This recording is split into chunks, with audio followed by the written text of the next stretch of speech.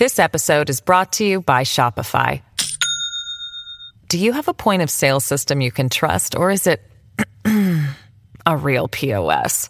You need Shopify for retail. From accepting payments to managing inventory, Shopify POS has everything you need to sell in person.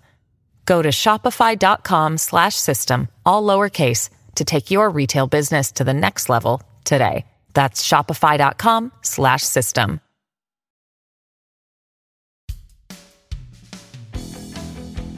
Hello and welcome to Killer Queens, a true crime podcast. I'm your host, Torella. And I'm your better, prettier, younger host, Tori. We're sisters who are obsessed with true crime. And love gal-palin with you about cases. You can expect the occasional curse word, lots of Friends quotes, and all the 90s nostalgia. To get in on the conversation, check us out at killerqueenspodcast.com. You can also find us on Instagram and Facebook at Killer Queens Podcast. And we're on YouTube at Killer Queens, a true crime podcast. Okay, y'all, grab your Capri Suns or your Surge and let's talk about some true crime. All right, welcome back to Killer Queens. Hey. Before we jump into today's case, as always, well, first of all, if you're new here, welcome. Yes, we cannot forget that. Happy fall, y'all. We're back to it. Wow. Happy fall, y'all. I am more excited about fall than I thought I was going to be. Well, it's the little things this year, right? Yeah. Yeah, I got a couple little cute scarecrow things for the kids for Halloweenish kind of She's stuff. decorating, and that helps with the excitement. It really does. But anyway, so happy fall to you.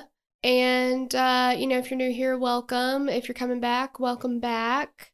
If you do not know or are not familiar, we do have a Patreon that you can check out. Mm-hmm. So I like to say that our podcast is like the intersection of true crime and 90s vibes. Yes. So if you're new here, just expect that. 90s nostalgia plus true crime. Sure. And the Patreon, we do a lot of stuff on there. We got bonus episodes, ad-free episodes, all kind of cool stuff we do. We've got our discussion group on Facebook. There's a free one for everybody, and then there's a paid one for our $10 and up tiers. So kind of get a little more in depth. And yeah, a little more intimate action there. We also have an Instagram. Got that an you can check out. Instagram. Yeah, we got all kinds of stuff going on. So. And if you happen to enjoy the TV show Snapped, we also have a second show called Oh Snapped. You can find that anywhere you can listen to podcasts. Absolutely. So, if you want to hang with us more, there's ways. Mm-hmm. Check it out. Yeah. Otherwise, we will get right into today's case. Yay. One thing that we've been saying a lot, I feel like on the mixtape especially, is you're going to want to throw somebody out the window, when there's something like infuriating in a case. Yes. This whole entire case.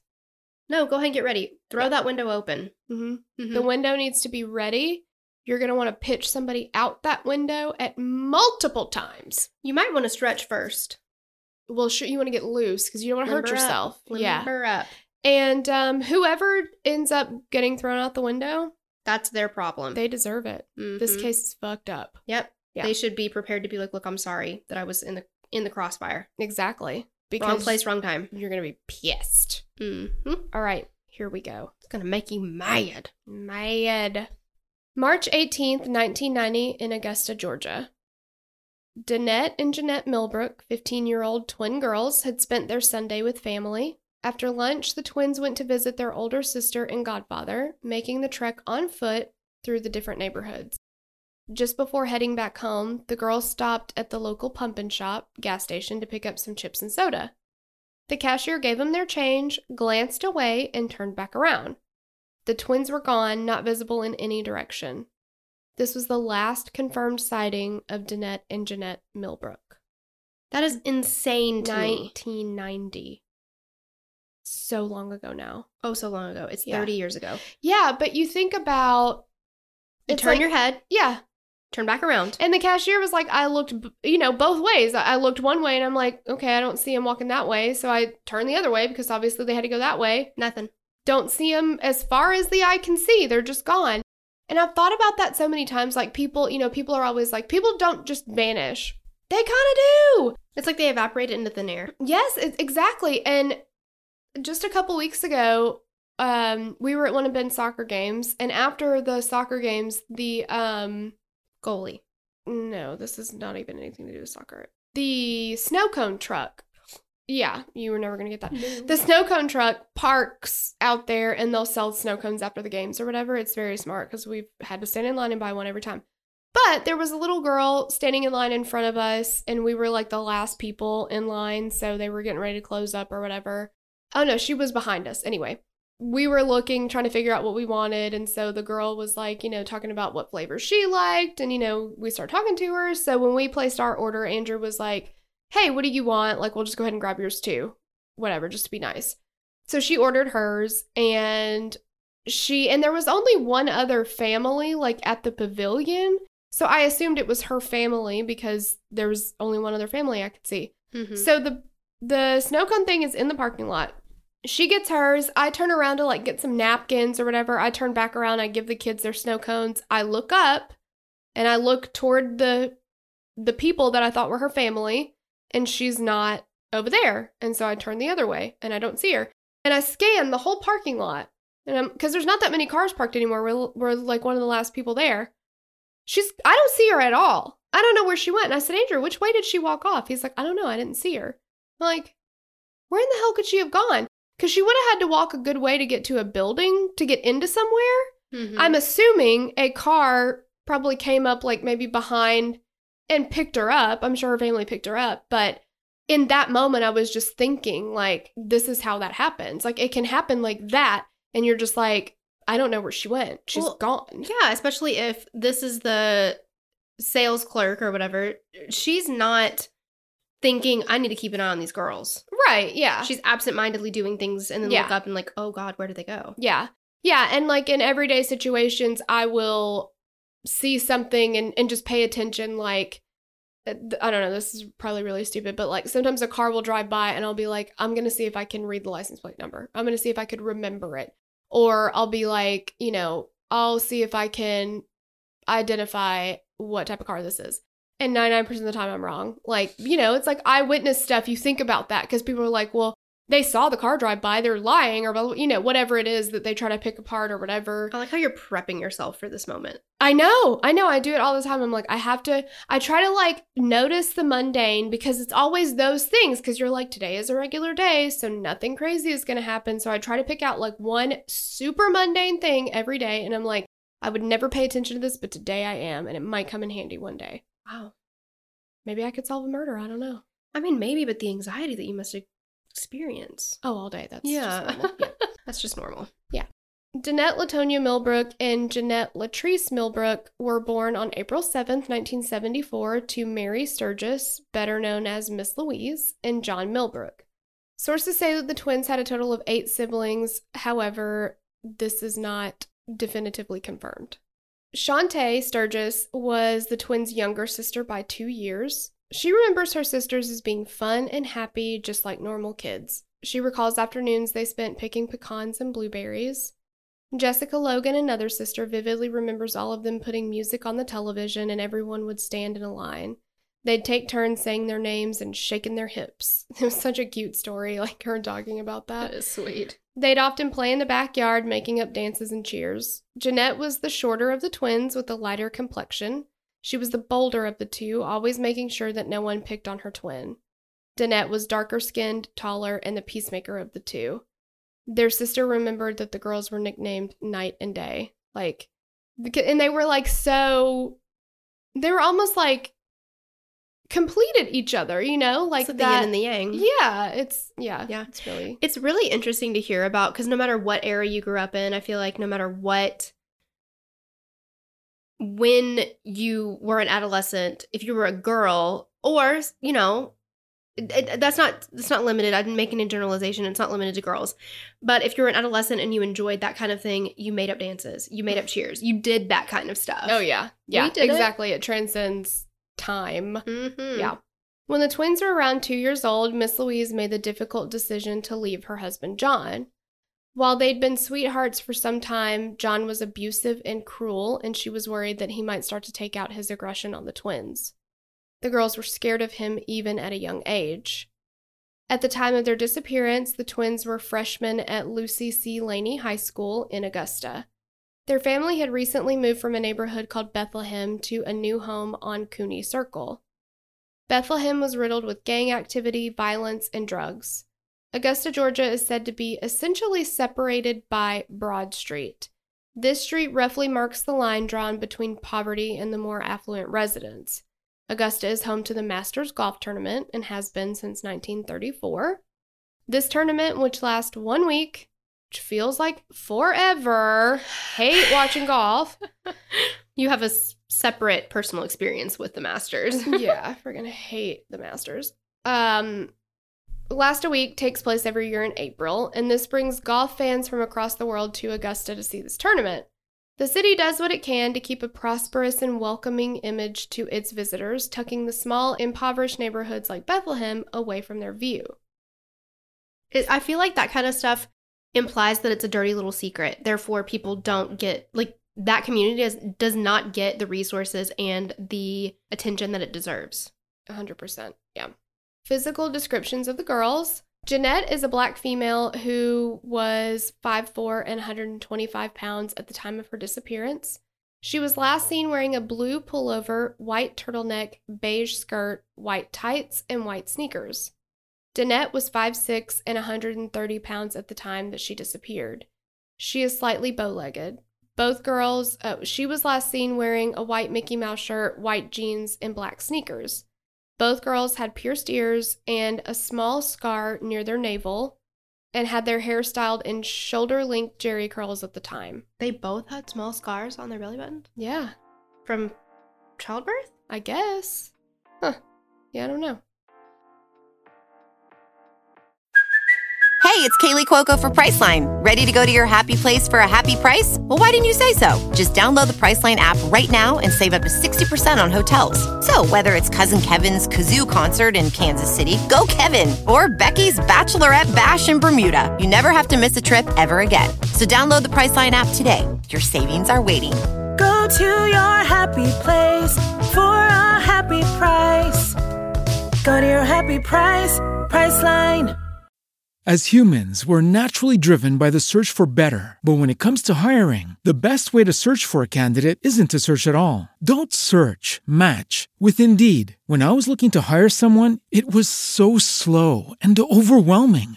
I wish I had used Indeed. If you need to hire, you need Indeed. Indeed is your matching and hiring platform with over 350 million global monthly visitors, according to Indeed data, and a matching engine that helps you find quality candidates fast. Ditch the busy work. Use Indeed for scheduling, screening, and messaging so you can connect with candidates faster. And Indeed doesn't just help you hire faster. 93% of employers agree Indeed delivers the highest quality matches compared to other job sites, according to a recent Indeed survey. And listeners of this show will get a $75 sponsored job credit to get your jobs more visibility at Indeed.com/podcast. That's Indeed.com/podcast. Terms and conditions apply.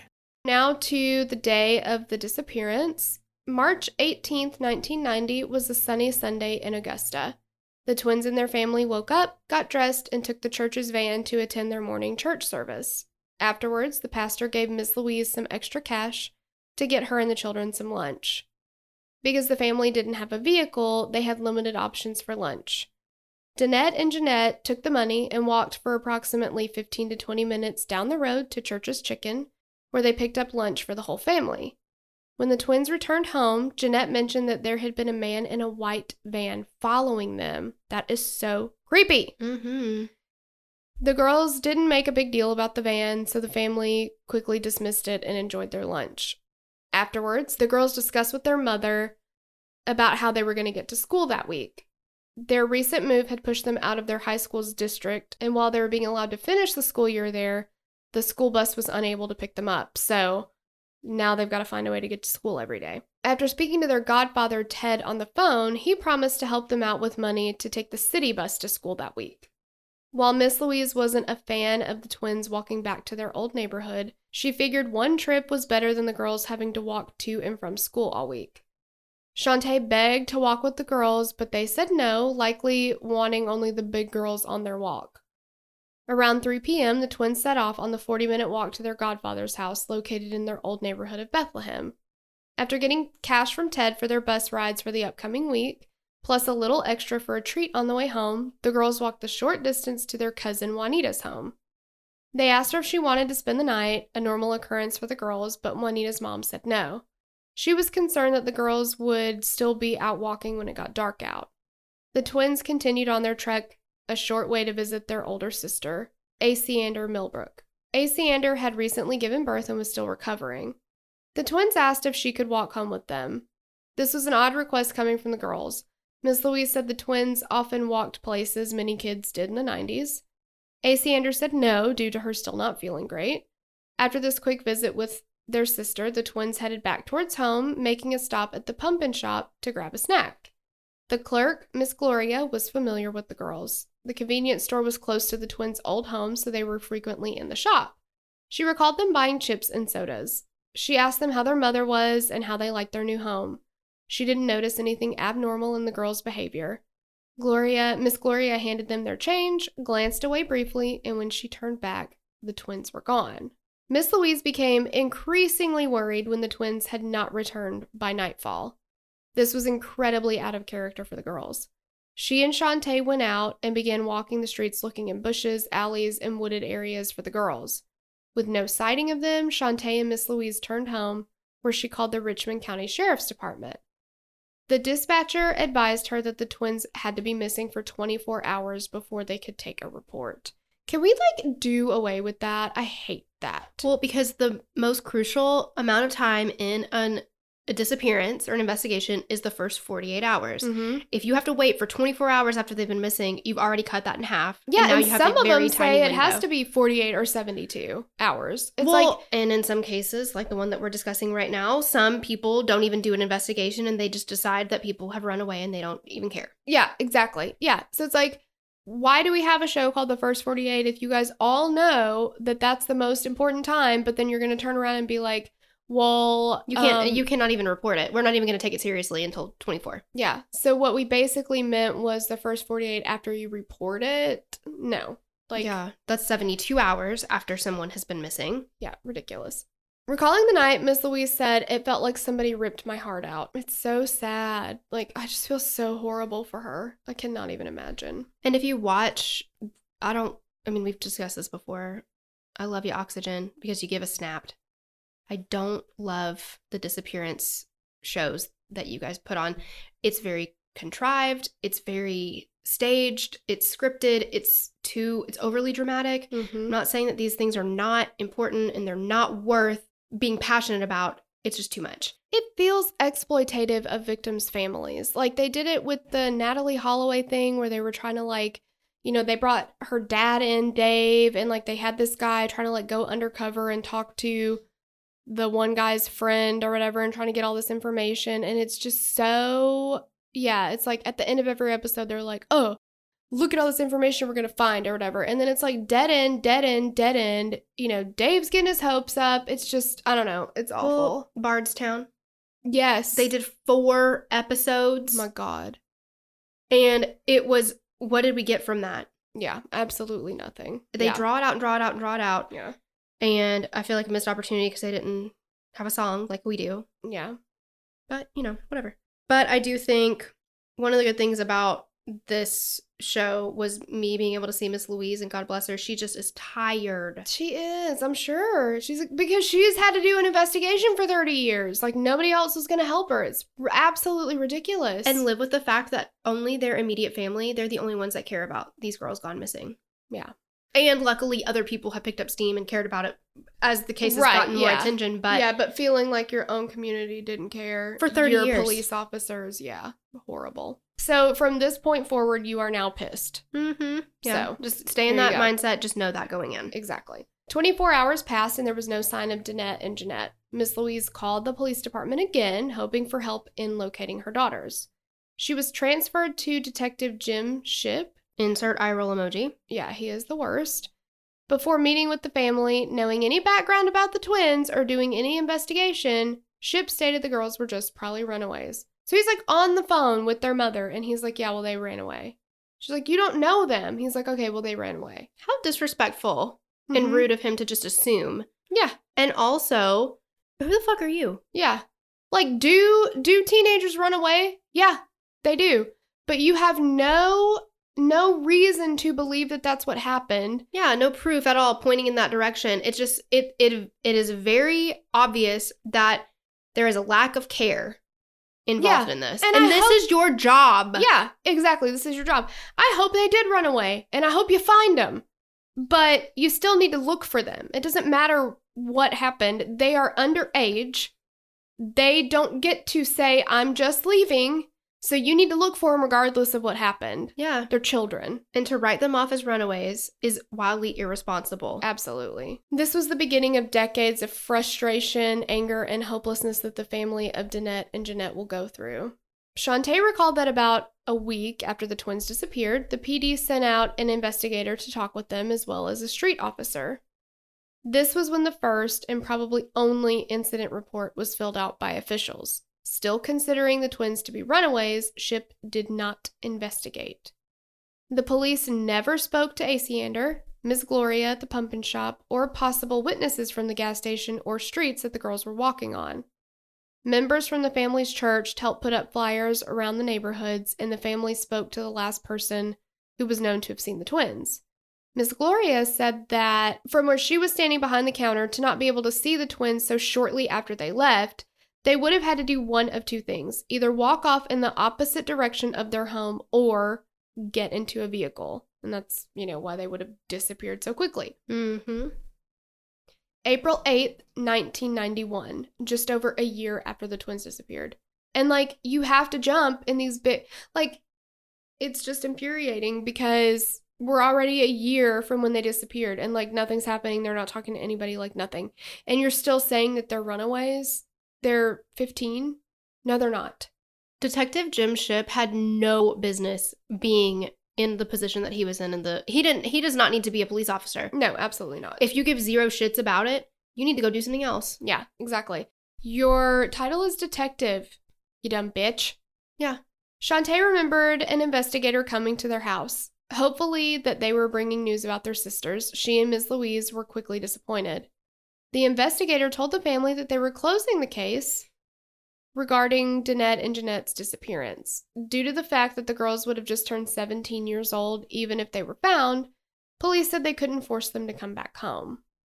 And thank you to Madison for researching this, by the way. But she makes a note here. So she says the timeline becomes a little fuzzy here. There were lots of claims made by both the family and police about when and why things were done.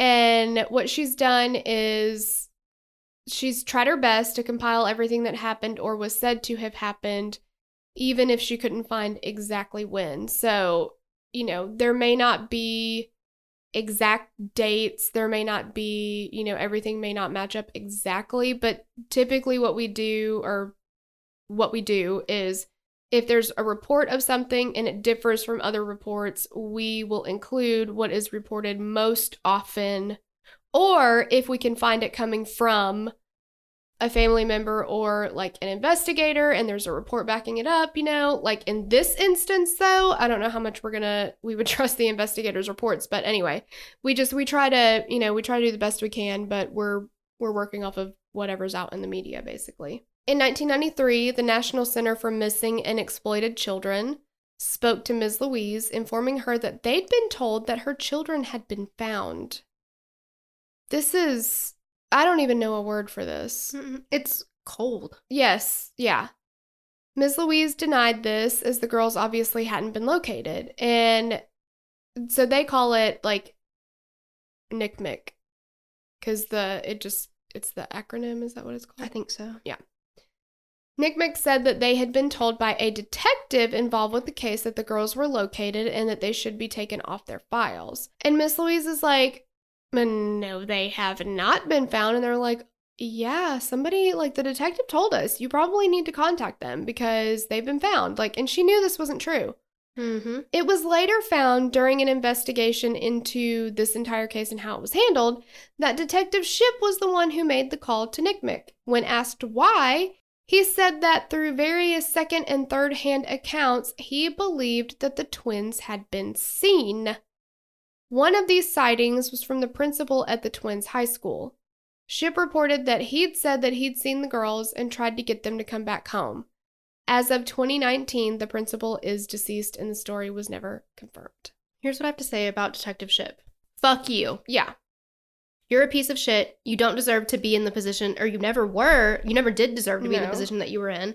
It's cruel. It's cruel to do that to somebody who is living their entire life trying to find her children. And playing with people's emotions and exploiting the hope that the mother and the family had. Yeah. In hopes that they found. Because can you imagine the excitement and the joy and the anxiety when she got that call being like, hey, we found your daughters. Only to be like, no. No, somebody lied. Yeah, exactly. He wanted to close this case because he didn't want to deal with it anymore. And he just heard from other people that they had seen them. Did you talk to them? No. Did you see them? No. Then it's not confirmed, dude. Exactly. And shouldn't he know what the deal with circumstantial evidence? Yeah, of course he knows. Well, and for him to be in the position that he was in and to treat his job and the cases that he was supposed to be working on as flies buzzing around being annoying and him swatting them away. What is the point of you? Exactly. Yeah. You need to go work at the DMV or whatever, where you cannot give a flying fuck about your job. Exactly. Like, I've never had a good experience at a DMV. They don't, I've never had anybody be like, I like my job. So go there. Go to McDonald's where you can tell people our flurry machine is... Yeah, our smoothie machine is broken. Like, whatever. But yeah, this is your whole fucking job, dude. Like, what an asshole.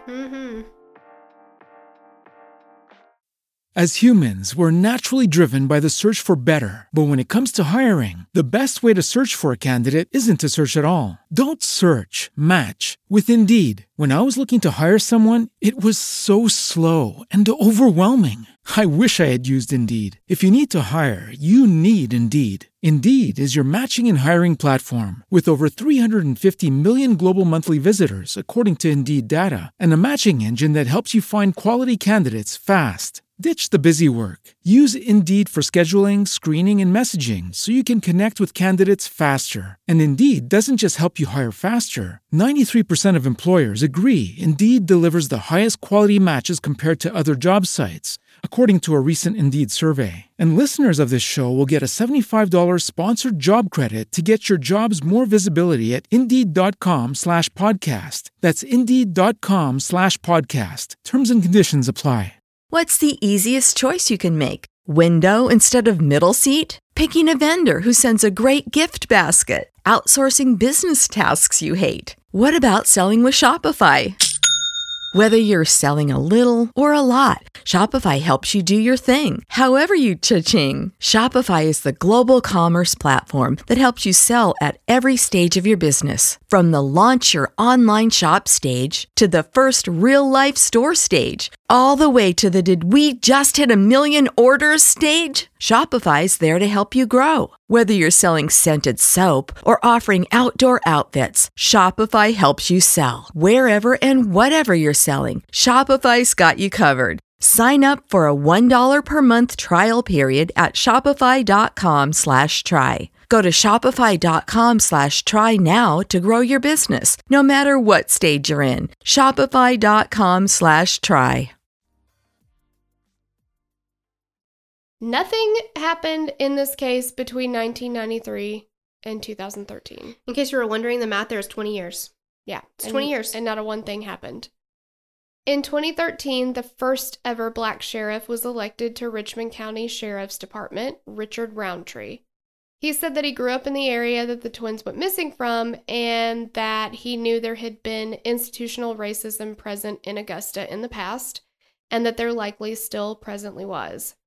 He called the way that the disappearance was handled an injustice to the family and made the decision to reopen the case of Danette and Jeanette's disappearance. At this time, there was very little to no public information about the twins' disappearance, no Wikipedia page, no documentaries, no news articles. Many people believe that the twins had been located because that's what the police reported.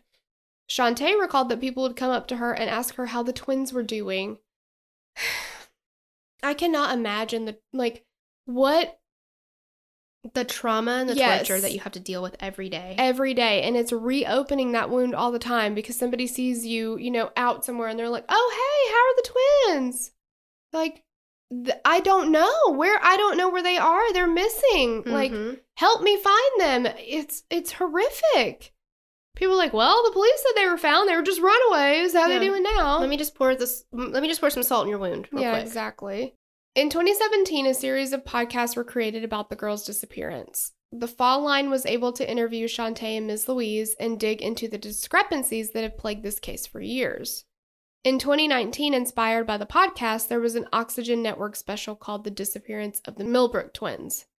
Because of the lack of any investigation by the police department, these two sources have served as large suppliers of information about Jeanette and Danette and what may have happened to them. In the Oxygen special, former federal prosecutor Laura Coates and former homicide detective Paige Reynolds set out to Augusta to find out exactly what happened.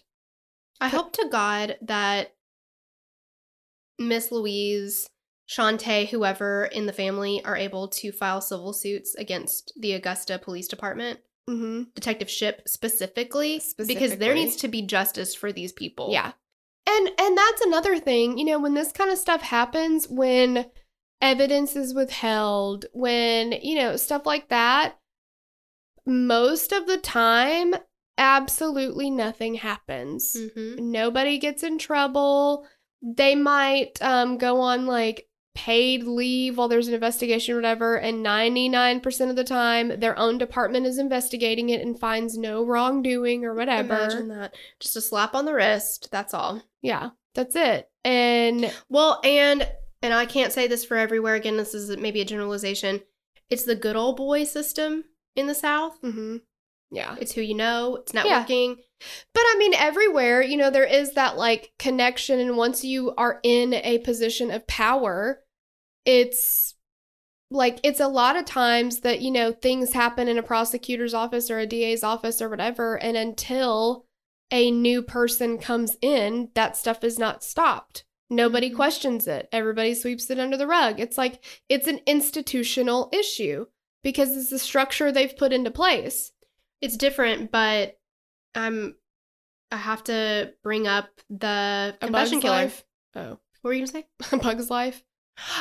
Well, I try to work it in all the time, but no, I'm talking about... Not this time, okay. No, Confession Killer. And the Texas Rangers. Yes, big time, yeah. It's when you don't have any repercussions, what is stopping these people from continuing to do whatever they want to do? Yeah, no one's holding them accountable, so they can just... It's like Lord of the Flies. You have no one reining you in, so you can just do whatever the fuck you want to do. Exactly. Coates had the opportunity to speak with Detective Shipp, the original detective on the case. He did not want to be a part of the Oxygen special, and he didn't want to be on camera, stating that he was hesitant about going public with what he knew. I mean, no shit. That's not the reason. Yeah. You're hesitant because you don't want the backlash because you're a fucking piece of shit and Yeah, you're bad at your job. Yeah. I'm actually not sure that I want to go on camera because I'm a mondo piece of shit. Yeah, I'm really scared because I know that everybody's going to hate me because I suck. And it's not even just something small as being bad at your job. It's giving no shits about human life. Right. Yeah, exactly. So Coates met with him off camera, and when asked if he remembered the girl's disappearance, he said, "Oh yeah, those two runaways." Keep going. No, keep going. It gets worse. Yeah. Coates asked him if he thought the twins were still alive, to which he responded, "I don't know any reason they wouldn't be." She recalled that he started laughing before saying, "If you find two dead twins, you let me know." What the fuck? And he's laughing about it, so you don't find anything wrong with this? Clearly not. Yeah, exactly. I do not understand how... I just don't have any words. No. I don't understand how somebody can live with themselves acting this way. No. It's because what I'm getting from him is that he views these twins and maybe a bigger group of people, I'm not saying, I don't know, but specifically these twins, as beneath him. Mhm. They're not worth it. Mm-mm. Yeah. Yeah, who cares anyway? They probably ran away, and if they didn't, what's the difference to him, you know? Yeah, if you find him dead. Yeah. That's so funny. If you find 2 dead twins. Fuck off. During this interview is when Coates said that Shipp admitted to calling Nick Mick himself and telling them that the twins had been located. He said that other people had told him they'd seen the girls, though he'd never actually laid eyes on them himself. When asked why he came to the conclusion that the girls were runaways so quickly, he responded by saying that the Millbrook twins were known. So when Coates pushed him further on that point, asking if the girls had a history of run-ins with the law or juvenile cases, Shipp didn't know of any issues the girls had with police, but just kept reiterating that the family was quote-unquote known, but he wouldn't elaborate on the statement. What does that mean? They're known. They're known for what? Nothing. They're known for nothing. Like you said, they don't have any issues with run-ins with the law. No. They've not been picked up for being runaways. No. They've not been picked up for crimes. He's like, they're known for being somebody that I don't give a shit about. Exactly. Yeah. Coates asked him if he'd ever walked around the pump and shop on the corner of 12th Street and Martin Luther King Jr. Boulevard, which was the one that the girls were last seen at. Shipp said he wasn't familiar with that location.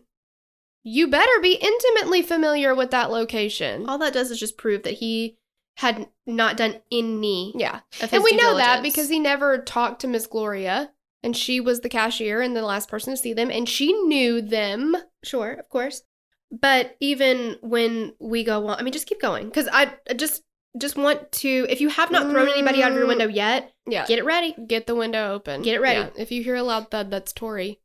Out the window. She goes. Okay. So Shipp's not familiar with that location. He wrapped up the conversation by telling Coates that he spoke to Ms. Louise once every week or two. So he's like, oh yeah, I talk to her all the time. Every week, every other week, whatever. When the case was active, when Coates asked him why Miss Louise said that he only spoke to her once or twice, Shipp says, I don't know how to explain it other than maybe her IQ. If we lived any closer, I think we'd both be on the news. I know. I'm like, I don't condone violence, Mm-mm, okay? mm-mm, But mm-mm. I'm feeling some feelings. Well, and I think that that is due to the fact that your hands are in fact tied. Yeah. What are you supposed to do about this? I know. Yeah, what are you supposed to do? This man is... He is so fucking smug. Mm-hmm. Like, I don't even want to insult garbage by calling him garbage. No. He's lower than rats. He's amoebas on fleas on rats. Amoebas on fleas on rats. That's what I was thinking. Were you really? Yeah, it really was. So there's a few theories about the case. Due to the lack of evidence, witnesses, and information, there may have been many theories about what happened to Danette and Jeanette. Some have reportedly been investigated by the Richmond County Sheriff's Department, while others are still loose ends. The first theory is the twins ran away. Shantae and Miss Louise are both adamant that the girls were not the type of people to run away. Both girls were known to be homebodies and had a great relationship with their mother and sisters. With only $20 on them, it's unlikely they would have been able to execute such a disappearance. Also, Danette had a seizure disorder that required daily medication that she did not have with her at the time. Some rumors say that one of the twins was pregnant, so they both decided to leave. However, neither girl had a boyfriend, and their sister Asiander was a young mom and still had a great relationship with Miss Louise. Nobody's gonna make me believe they ran away from home, said Shantae. And they just didn't. Like, they were very close to their family. They were always in contact. Mm-hmm. They would have let somebody know if they were gonna go do something different. Mm-hmm. The second theory is serial killer Joseph Patrick Washington. So he was also known as the Shaw Creek Killer. He was a serial killer who lived in Augusta and worked at the local brickyard not far from the twins' old neighborhood. He was sentenced to 17 life sentences in 1995 for several abductions of women between the years of 91 and 93. He sexually assaulted many of these women, claiming it was his revenge for an ex-girlfriend who transmitted HIV to him. He shot 3 of these women, however, they all survived. He was also set to stand trial for the murder of 2 women that he'd killed in 91. He never faced trial for these accusations, though, dying, likely from AIDS, in prison in 1999. Washington had a distinct victim preference: young black women ranging from teenage years to early 30s with short hair, and both twins fit that description. He was known to pull up to women in his vehicle, brandish a gun, and tell them to get in or he'd kill them. He had multiple vehicles at his home and often borrowed vehicles from the brickyard. Washington was never initially connected to this disappearance, largely due to the fact that their case was already closed. Yeah, by the time he was arrested, they were like, this is a done Case deal. solved, yeah. A still unidentified body was discovered in 1993 in Aiken, South Carolina, that was believed to be a victim of Washington's. Her remains were skeletonized, but a facial reconstruction that was made bears a striking resemblance to Jeanette. Her family agrees and has pushed for DNA comparison. However, no tests have been completed. How frustrating for the family. I just do not understand. Yeah. As humans, we're naturally driven by the search for better. But when it comes to hiring, the best way to search for a candidate isn't to search at all. Don't search, match with Indeed. When I was looking to hire someone, it was so slow and overwhelming. I wish I had used Indeed. If you need to hire, you need Indeed. Indeed is your matching and hiring platform with over 350 million global monthly visitors, according to Indeed data, and a matching engine that helps you find quality candidates fast. Ditch the busy work. Use Indeed for scheduling, screening, and messaging so you can connect with candidates faster. And Indeed doesn't just help you hire faster. 93% of employers agree Indeed delivers the highest quality matches compared to other job sites, according to a recent Indeed survey. And listeners of this show will get a $75 sponsored job credit to get your jobs more visibility at Indeed.com/podcast. That's Indeed.com/podcast. Terms and conditions apply. With LinkedIn Jobs, we tap into a network of more than 1 billion professionals to help you find quality professionals quickly and easily for any role you need. Marketing wizards? Found them. Software engineers? Found. That project manager I could never seem to hire? And found. LinkedIn Jobs quickly matches your roles with candidates with the right skills and experience. In fact, 86% of small businesses get a qualified candidate within 24 hours. Post your first job for free and get started at linkedin.com/spoken. That's linkedin.com/spoken. Terms and conditions apply. The third theory is John Millbrook. So that would be the twins and A.C. Anders' biological father. He was known to be heavily involved in gang and violent activity. Shantae noted that the girls still occasionally saw him at his house, which was either in or very close to their old neighborhood. Even after the twins went missing, he was not interested in talking about their case. He told A.C. Anders that if police came to her house and asked about him, to tell them that he was dead. Like, what if the police come to the house and are looking for you to say that we found your daughters? He's like, I don't care about that. Tell them I'm dead. I don't want to talk to him. Yeah, how does a father not care about his missing twin girls? Yeah. At the time of the oxygen special, John Millbrook's health had significantly declined. He was in a nursing home with dementia and unable to communicate very well. When he was younger, he had multiple run-ins with the law, including involvement in drug crimes and murders. At one point, he was in prison for helping 2 of his friends, Reggie Cummings and Ernest Vaughns, hide the bodies of murder victims.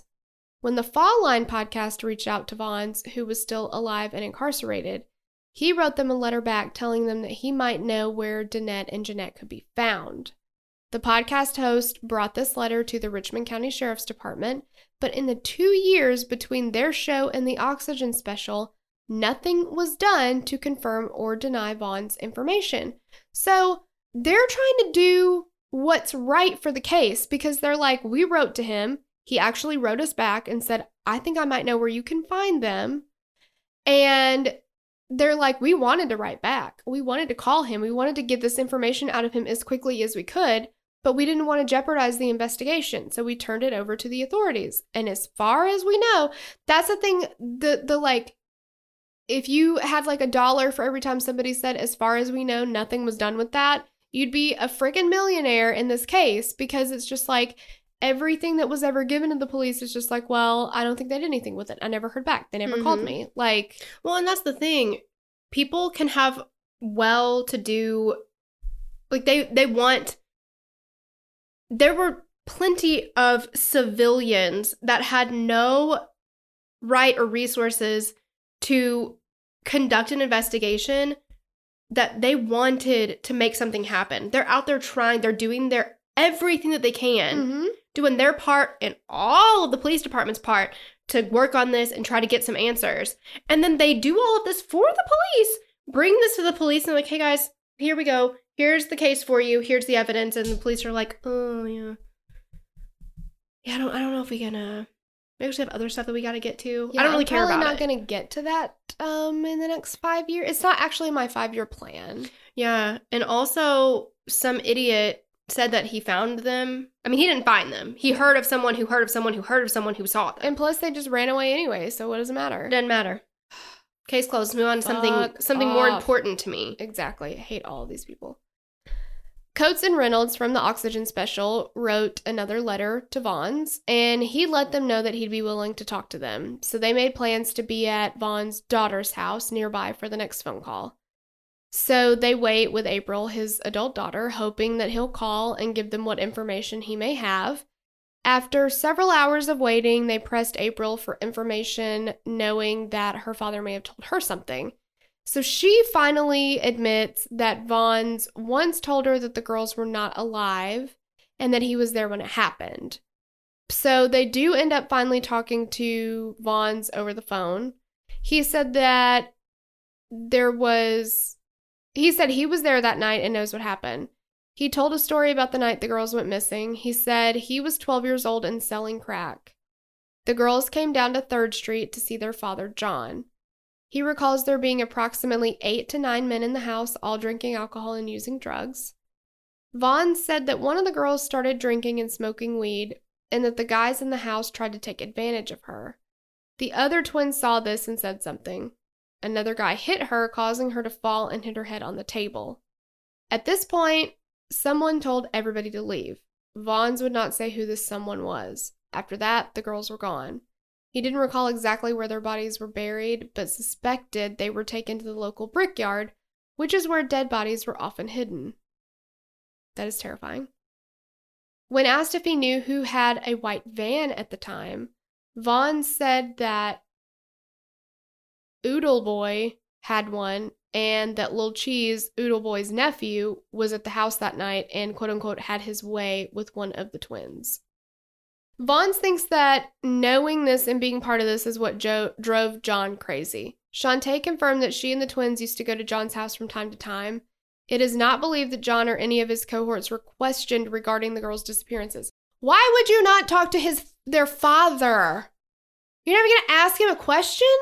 No. And you know he's involved in drug activity and violent activities? Like, oh, I bet they had stuff to do that day. They couldn't get around to it. Well, and you know what? It may have been like 4:30, almost 5, and like they were like, "Well, once you get started on that, and then you're gonna have to work over." Yeah, that's the whole thing. I get it. I totally get it.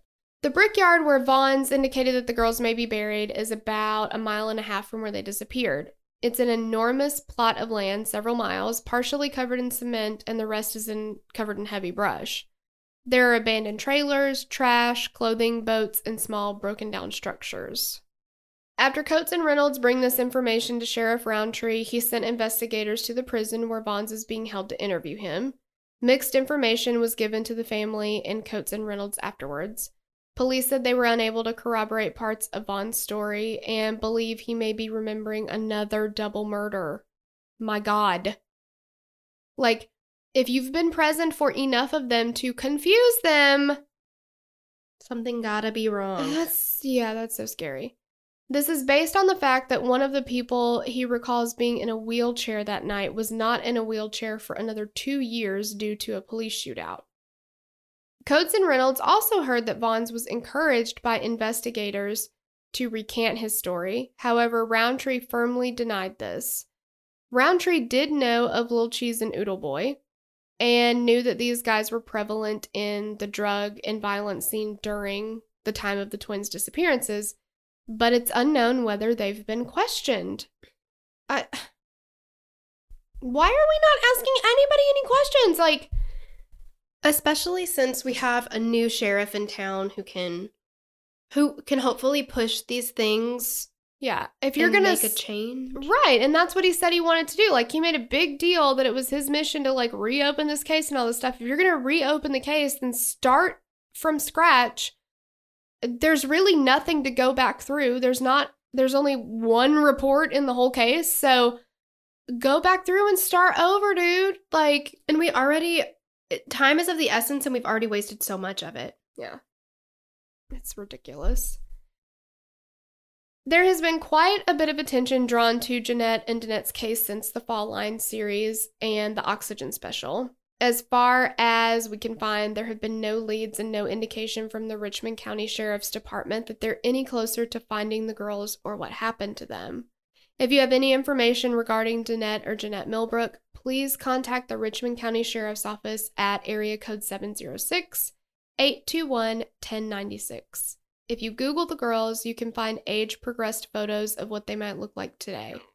This is the only case of missing twins that have still not been located. And I will just go ahead and add, if you have any information and you call the Richmond County Sheriff's Office and they say they'll get back to you or whatever, keep calling. Mm-hmm. Because they need to be pressed. I know, like, that's a thing in cases like this, is it's like, okay, who do we give the information to?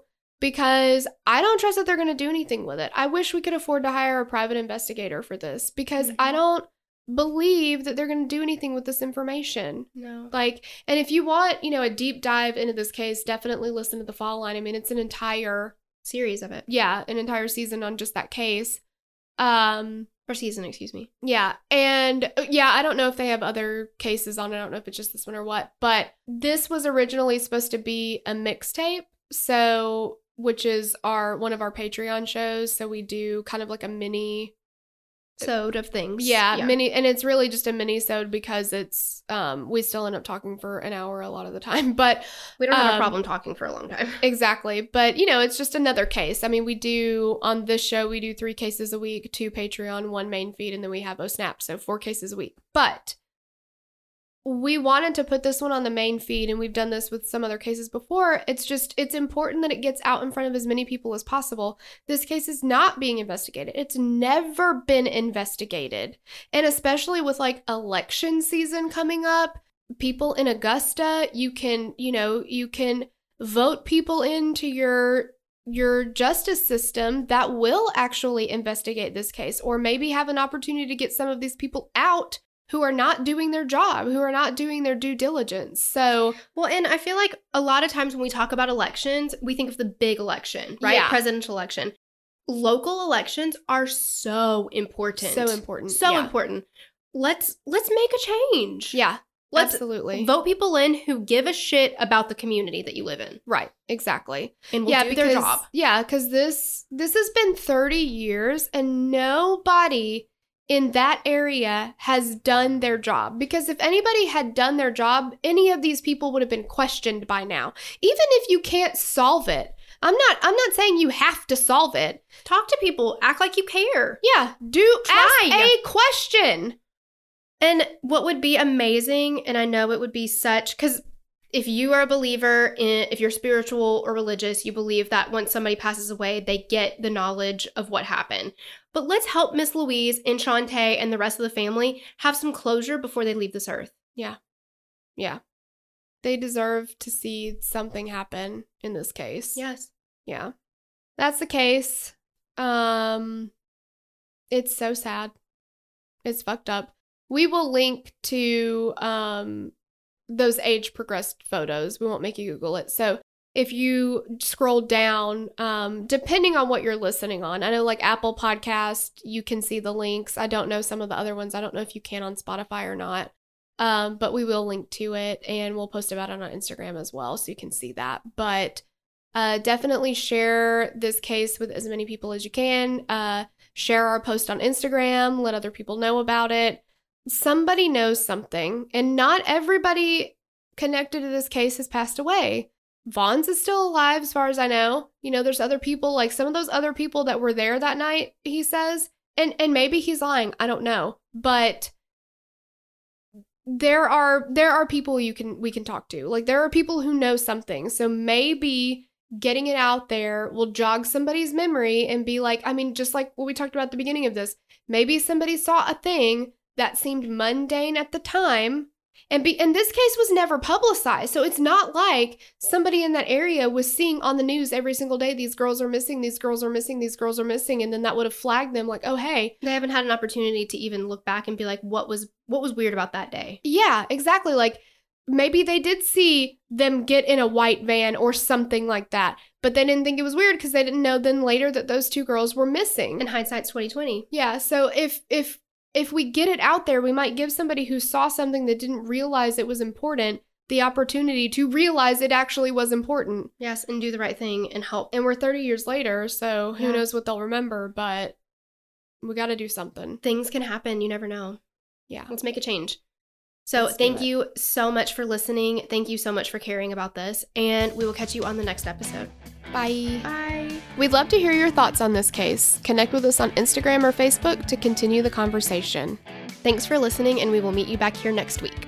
Bye. The theme song for the show is created and composed by Stephen Toby. You can find more of Stephen's work on SoundCloud. Our logo was created by Sloan Williams of Sophisticated Crayon. You can find more of her work on Etsy. Visit us at killerqueenspodcast.com for merch and other info about the show.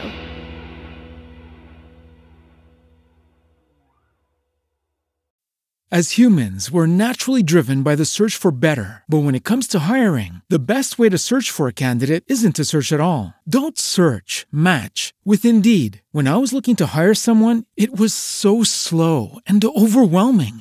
I wish I had used Indeed. If you need to hire, you need Indeed. Indeed is your matching and hiring platform with over 350 million global monthly visitors, according to Indeed data, and a matching engine that helps you find quality candidates fast. Ditch the busy work. Use Indeed for scheduling, screening, and messaging so you can connect with candidates faster. And Indeed doesn't just help you hire faster. 93% of employers agree Indeed delivers the highest quality matches compared to other job sites, according to a recent Indeed survey. And listeners of this show will get a $75 sponsored job credit to get your jobs more visibility at Indeed.com/podcast. That's Indeed.com/podcast. Terms and conditions apply. With LinkedIn Jobs, we tap into a network of more than 1 billion professionals to help you find quality professionals quickly and easily for any role you need. Marketing wizards? Found them. Software engineers? Found. That project manager I could never seem to hire? And found. LinkedIn Jobs quickly matches your roles with candidates with the right skills and experience. In fact, 86% of small businesses get a qualified candidate within 24 hours. Post your first job for free and get started at linkedin.com/spoken. That's linkedin.com/spoken. Terms and conditions apply.